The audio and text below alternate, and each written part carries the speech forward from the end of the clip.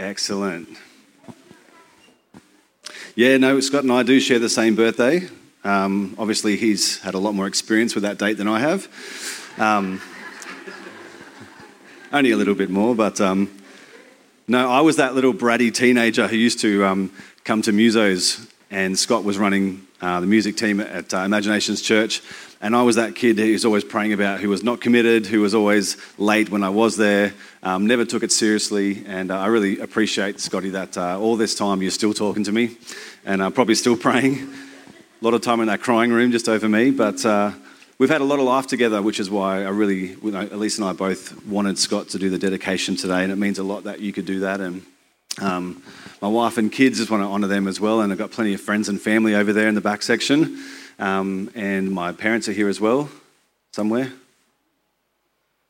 Unless they couldn't find a park. Where are we? Yes, there we go. My beautiful mum, who's been my biggest support my whole life. And actually, it's interesting. Every year, Mum sends me a text on the day that I was dedicated as a baby. I have no idea what that date is, but I know you probably do, Mum. But as a parent, it means a lot more, doesn't it? And so today's a pretty special day. But Elise and I, we've been on a bit of a journey in the last 6 months. A bit of a faith journey. I think realistically we could probably call it is just God bringing us back into alignment of what he would have for us for our life. And James sums it up nicely in 1 verse 2 to 8. And he says, "Dear brothers and sisters, when troubles of any kind come your way, consider it an opportunity for great joy." Who loves that verse? I don't. It's horrible. But it says, "But for you know, when your faith is tested, your endurance has a chance to grow. So let it grow. For when your endurance is fully developed, you'll be perfect and complete, needing nothing. If you need wisdom, ask our generous God, and he will give it to you. He will not rebuke you for asking. But when you ask him, be sure that your faith is in God alone. Do not waver, for a person with a divided loyalty is as unsettled as a wave of the sea that is blown and tossed by the wind. Such people should not expect to receive anything from the Lord. Their loyalty is divided between God and the world, and they are unstable in all they do." That's a really easy verse to preach, but it's a really hard one to live. Consider it great joy when you are persecuted. I don't think anyone here would put their hand up today for that. I don't think anyone here would, be looking for those opportunities, but it's definitely a part of the life we live. In Hebrews 11:1, the writer goes into great definition. It talks about faith being the assurance of things we hope for and the evidence of things unseen. And in chapter 12, they continue by saying, "Therefore, since we are surrounded by such a great cloud of witnesses, let us also lay aside every weight and sin which clings so closely, and let us run with the race with perseverance and endurance." We know that endurance has come from our faith. "The race that is set before us, looking to Jesus, the founder and perfecter of our faith, who for the joy set before him endured the cross, despising the shame, and is seated at the right hand of the Father." That verse stood out a lot to me at the start of the year. In other versions, it says the pioneer and perfecter, or the author and perfecter of our faith. So God challenged me at the start of this year, walking around the river, and this verse dropped into my mind, and he just said to me, "Steve, who's authoring your faith? Who's the author of your faith? Who's writing your story?" And I had to really think about it, because I know God's the perfecter of my faith. I know since a young kid that God has perfected my faith. But I realised that in a lot of my life, I've been the one authoring the journey. I've been a Christian for 35 years now, and I'm still learning a lot about God and myself, and today I just want to share a few thoughts that have been a part of that journey and some of the things that's challenged us recently and that I've been changed by. In Philippians 3 verse 12, Paul says, "Not that I have already obtained this or have already arrived at my goal, but I press on to take hold of that which Christ Jesus took hold of me. Brothers and sisters, I do not consider myself yet to have taken hold of it, but one thing I do, forgetting what is behind and straining towards what is ahead, I press on towards the goal to win the prize." This morning, over the next few minutes, I think maybe God wants to speak to a couple of people here that just even that verse alone would give you a little bit of freedom. Not that I've already attained this, but I press on. We've got a couple of things that we can remind ourselves all the time, in that God's mercies are new every day and his grace is enough.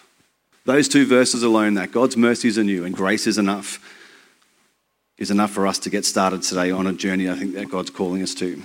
We're going to pray before we get into it. Father God, we just thank you, Lord, for today and everything you've already done, but we just ask that ears will be open, our hearts will be ready for what you want to speak to us today, God. I just pray over these next few minutes as I share a couple of thoughts that it'll be your words, Jesus, speaking to us. I pray you would challenge us and grow us and stretch us in our faith. And when we leave here today, Lord, we are not just equipped with some more verses, but I pray that there'll be a fervour, there'll be something excited and coming alive in us, Lord, that when we leave here today, we understand that we're leaving here with a direction from you, an empowerment from you. And we just dedicate these next few moments to you in your mighty name. Amen.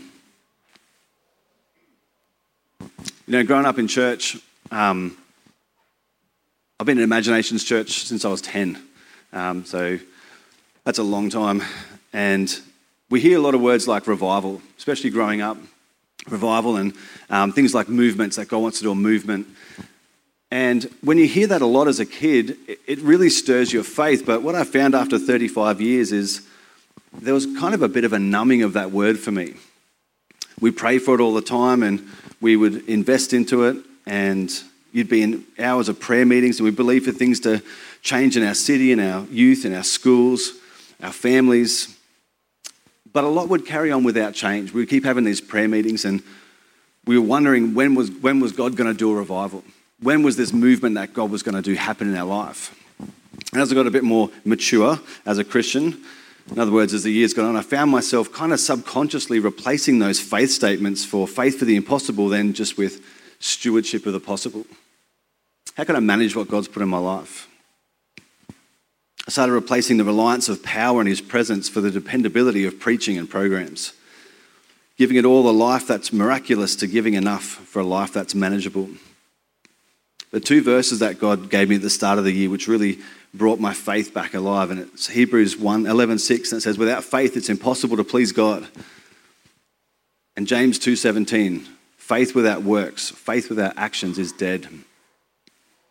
When I realised that I'd inadvertently authored the own death of my faith, I thought, well, who am I living for?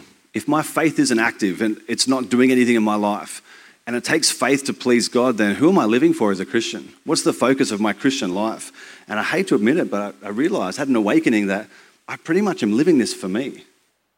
And now my heart was in the right place and I honoured God with everything I did, but my actions and the way I viewed everything realised that I'm pretty much living a life for me. But 2 Thessalonians 1:11 says, to this end we always pray for you that God may make you worthy of his calling and may fulfil every resolve for good and every work of faith by his power, so that the name of the Lord Jesus may be glorified for you in him, according to the grace of our God, the Lord Jesus Christ. The New Living Translation says it this way. So we keep on praying for you, asking our God to enable you to live a life worthy of his call, and may he give you the power to accomplish all the good things that your faith prompts you to do. In James 2, we hear about faith without works is dead. It says, what good is it, my brothers and sisters, if someone claims to have faith but has no deeds? Can such faith save them? Suppose a brother or a sister is without clothes and daily food. If one of you says to them, go in peace, keep warm and well fed, but does nothing about their physical needs, what good is it? In the same way, faith by itself, if it's not accompanied by action, is dead.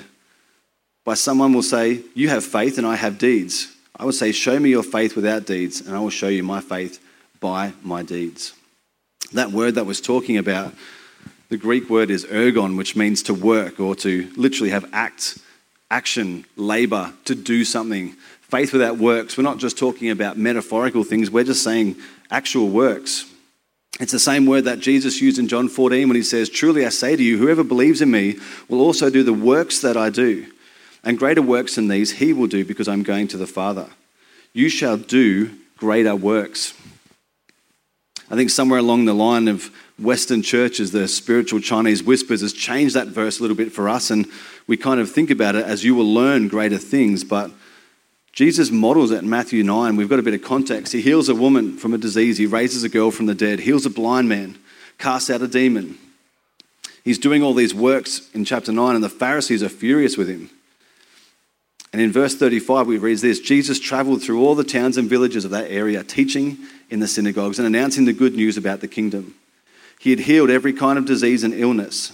Verse 36, when he saw the crowds, he had compassion on them because they were confused and helpless, like sheep without a shepherd. He said to his disciples, the harvest is great, but the workers are few. So pray to the Lord who is in charge of the harvest and ask him to send more workers. I find it really interesting when I read that verse that Jesus didn't pray for leaders or intercessors or theologians or preachers or teachers or planners or prophets or strategists. Not that those things are bad. They need that for the church. The church relies on those things and they're such an amazing calling in their own. But when it came to lost people, Jesus prayed for one thing and he said, we need workers. Pray for people who would simply get up in the morning ready to do something. Can you imagine if you called your boss tomorrow morning and let him know that you're earnestly seeking God and praying for someone to come in, fulfill all your roles and duties, and you believe wholeheartedly in the vision and direction so much of the company, you've also had several meetings to rally others to pray that your task would not just be done, but be done exceptionally. You'd be fired tomorrow morning. It's like, bro, where are you? I've been praying that someone would fulfill those duties. No, that's your role, right? So it sounds stupid in that context, but I know that I've spent thousands of prayer meetings praying for lost people and probably very few times going out and sharing my faith with them.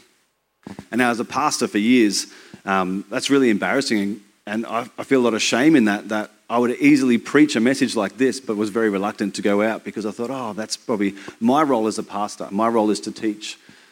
Jesus makes it very clear that all our roles, we just need workers. We need people who are going to love people and go and share their faith. Peter's story in Acts 12, he's locked in prison. I love this story. It says, the night before Peter was to be placed on trial, he was asleep. I don't know how that guy was asleep. If I was ready to be on trial the next day, I would not be sleeping. Gets better. He said, fastened with 2 chains between 2 soldiers. So here's Peter, fast asleep, probably snoring, chained to 2 soldiers waiting for a trial the next morning. Others stood guard the prison gate. Suddenly, there was a bright light in the cell, and the angel of the Lord stood before Peter. The angel struck him on the side to awaken him and said, quick, get up. And the chains fell off his wrists. Then the angel told him, get dressed and put on your sandals. And he did. Now put on your coat and follow me, the angel ordered. So Peter left the cell, following the angel, but all the time thought this was a vision.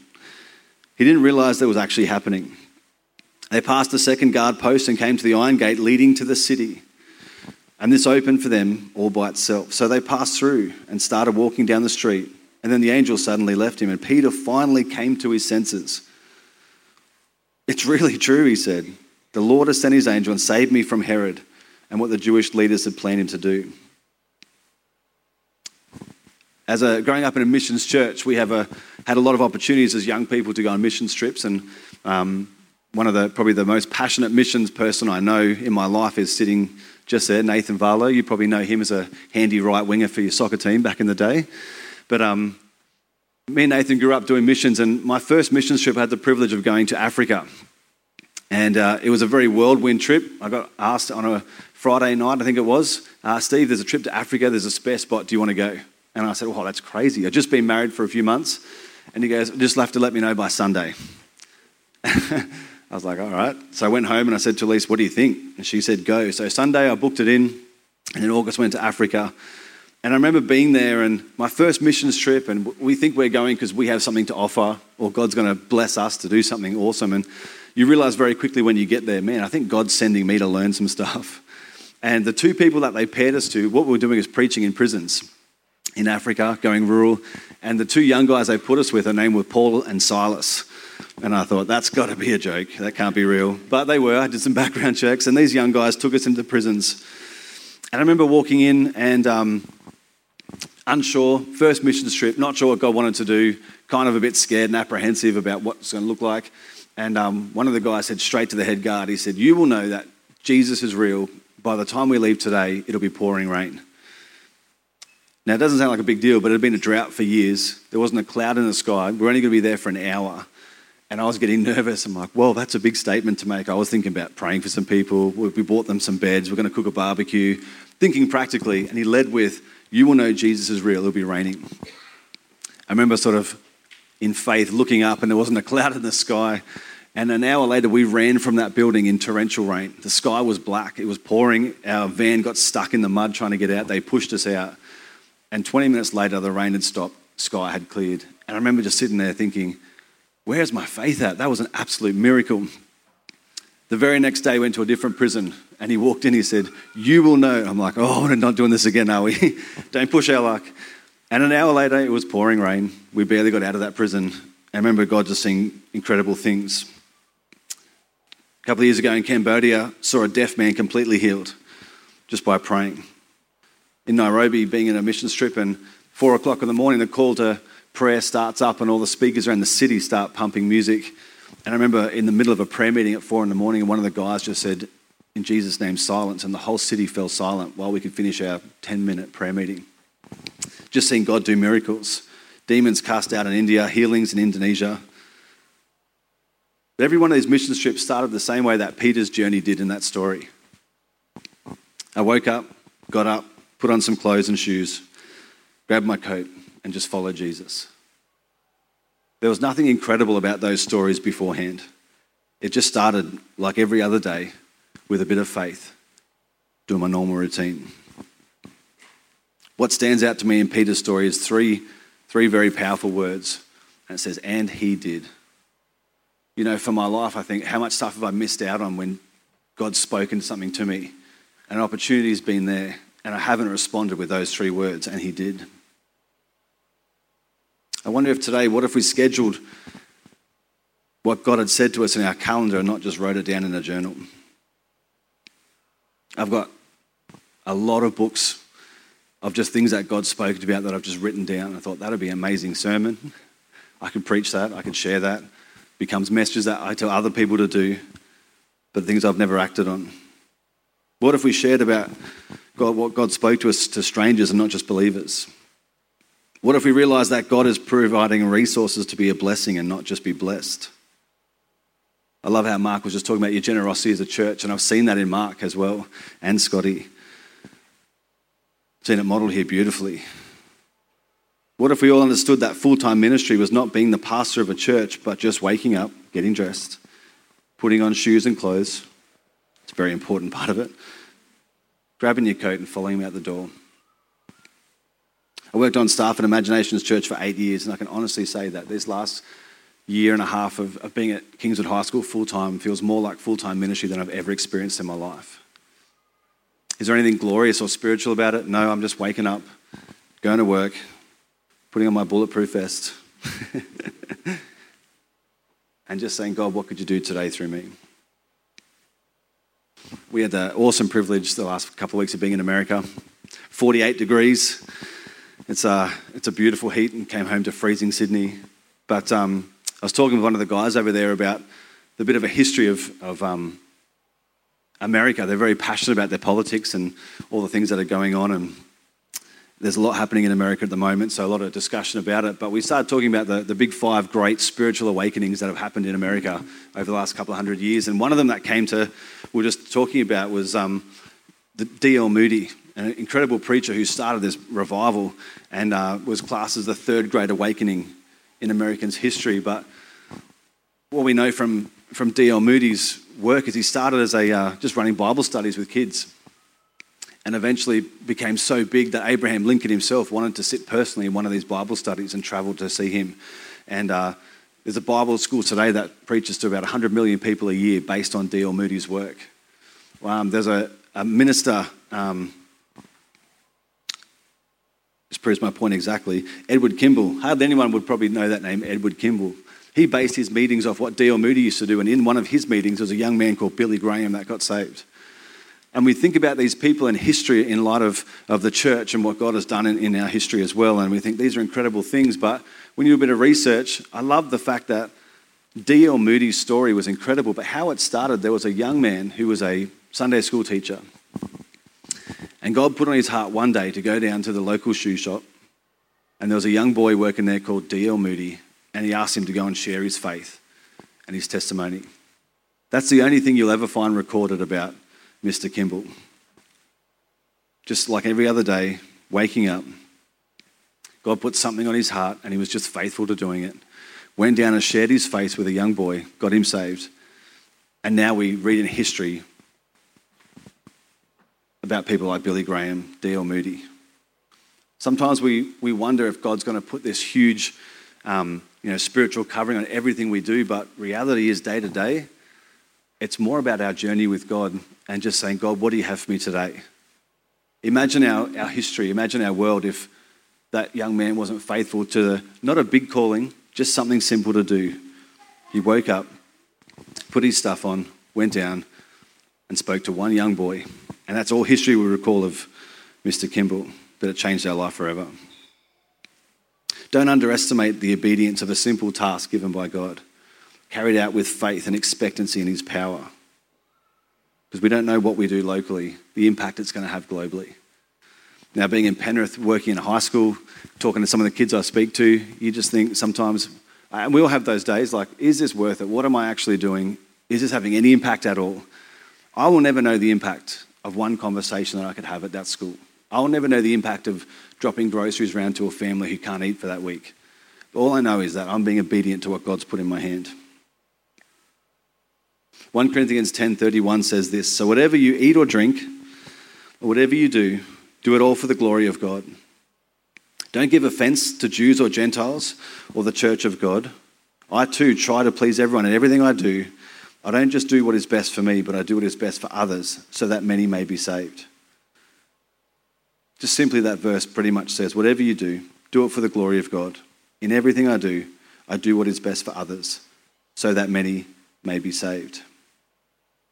The other thing that God spoke to me about, and we'll finish with this, it was a real challenge for me. I love the Word. I love getting into the Word. I love reading it. I love when God speaks to me through it. And in James 1:19-25, he talks about our relationship with the Word, and it says, understand this, my dear brothers and sisters, that you must be quick to listen, slow to speak, and slow to get angry. Human anger does not produce the righteousness that God desires. So get rid of all the filth and the evil in your life and humbly accept the word that God has planted in your hearts, for it has the power to save your souls. Verse 22, but don't just listen to God's word.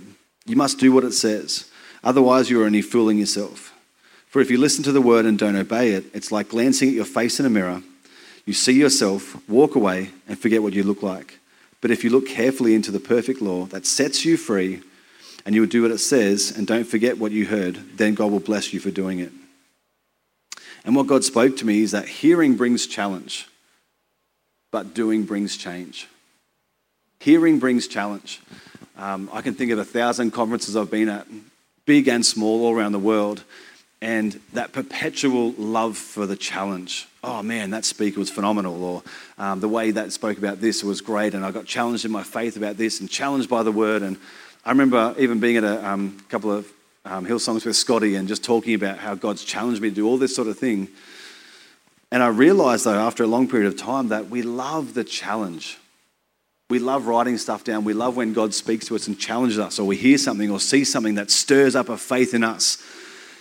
And if we're not careful, we start to think that that is the Christian experience. Man, God spoke to me and I was challenged. But that's living way less than we're ever supposed to live. Unless we do something, the word says there, unless we actually do something with it, we walk away and forget exactly what we were challenged about. Can anyone remember 6 weeks ago what was preached on this pulpit? I can't, obviously.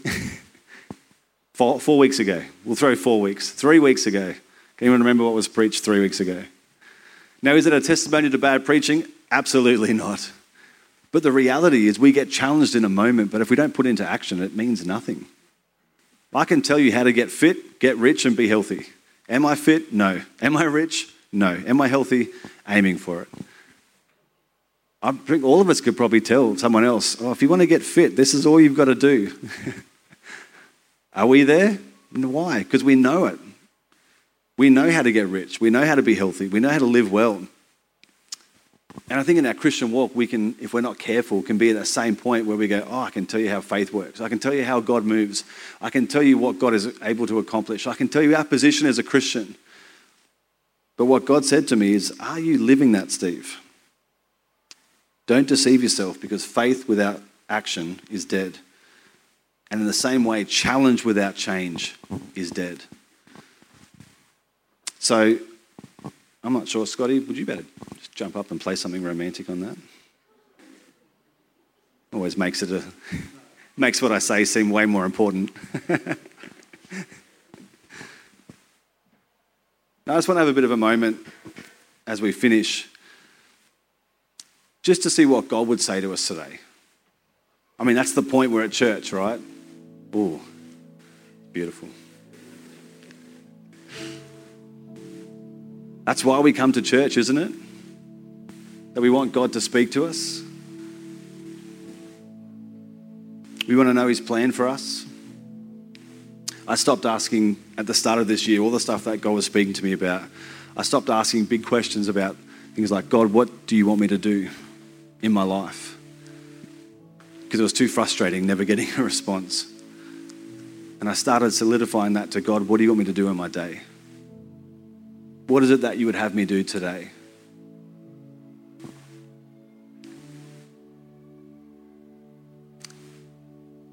It's an absolute privilege to dedicate your children to God and to be here today and see Shyla.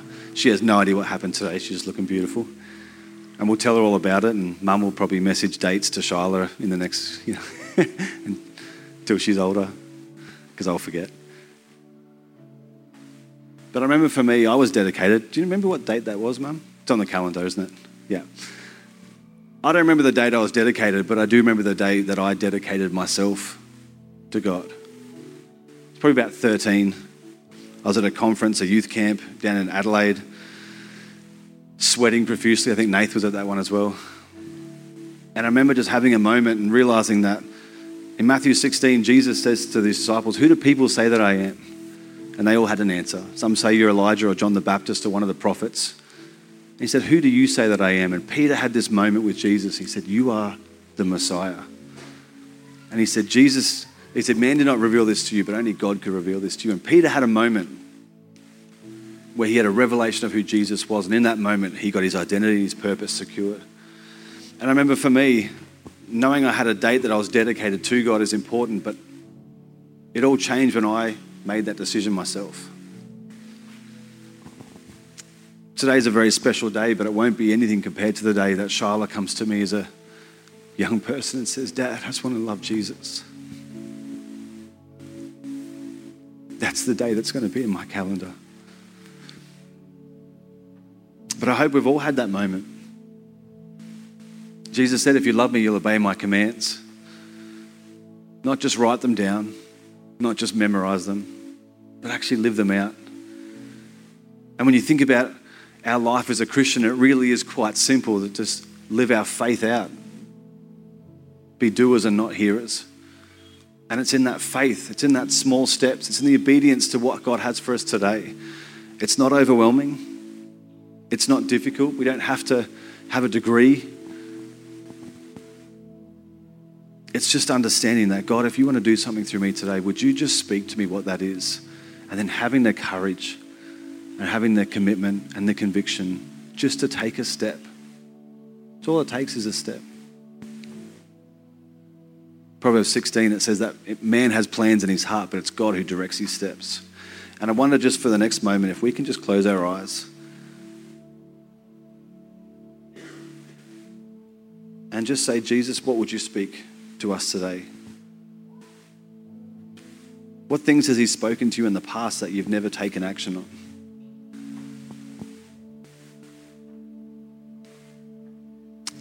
What's been a challenge in your life that never became a change?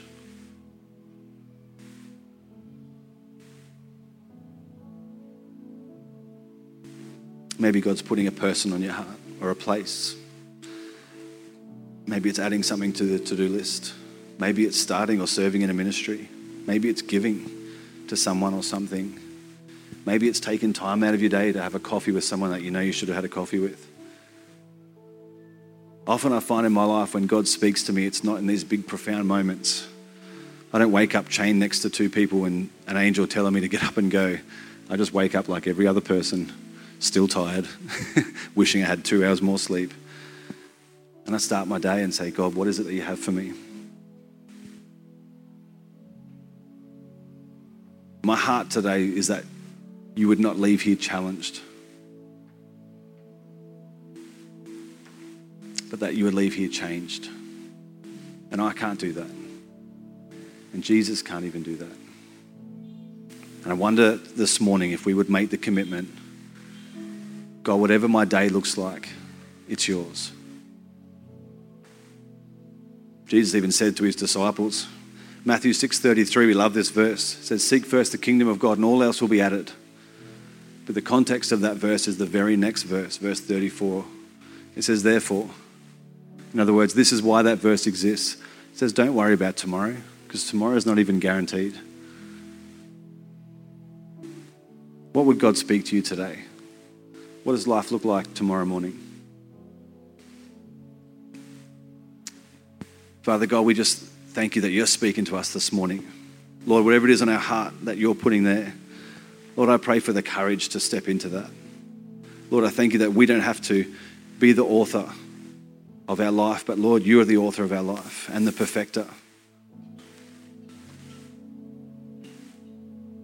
Write the stories on our heart, Father God. I ask that even now you would just be putting a task, something to do, a next step in all of us, Father God. And I wonder what 100 people, God, could make a difference in a community, in a city, in a nation, if we would just commit to changing and not just being challenged. Lord, we've sung about it all morning, that our life is yours. We're not here just to live an experience, Father God.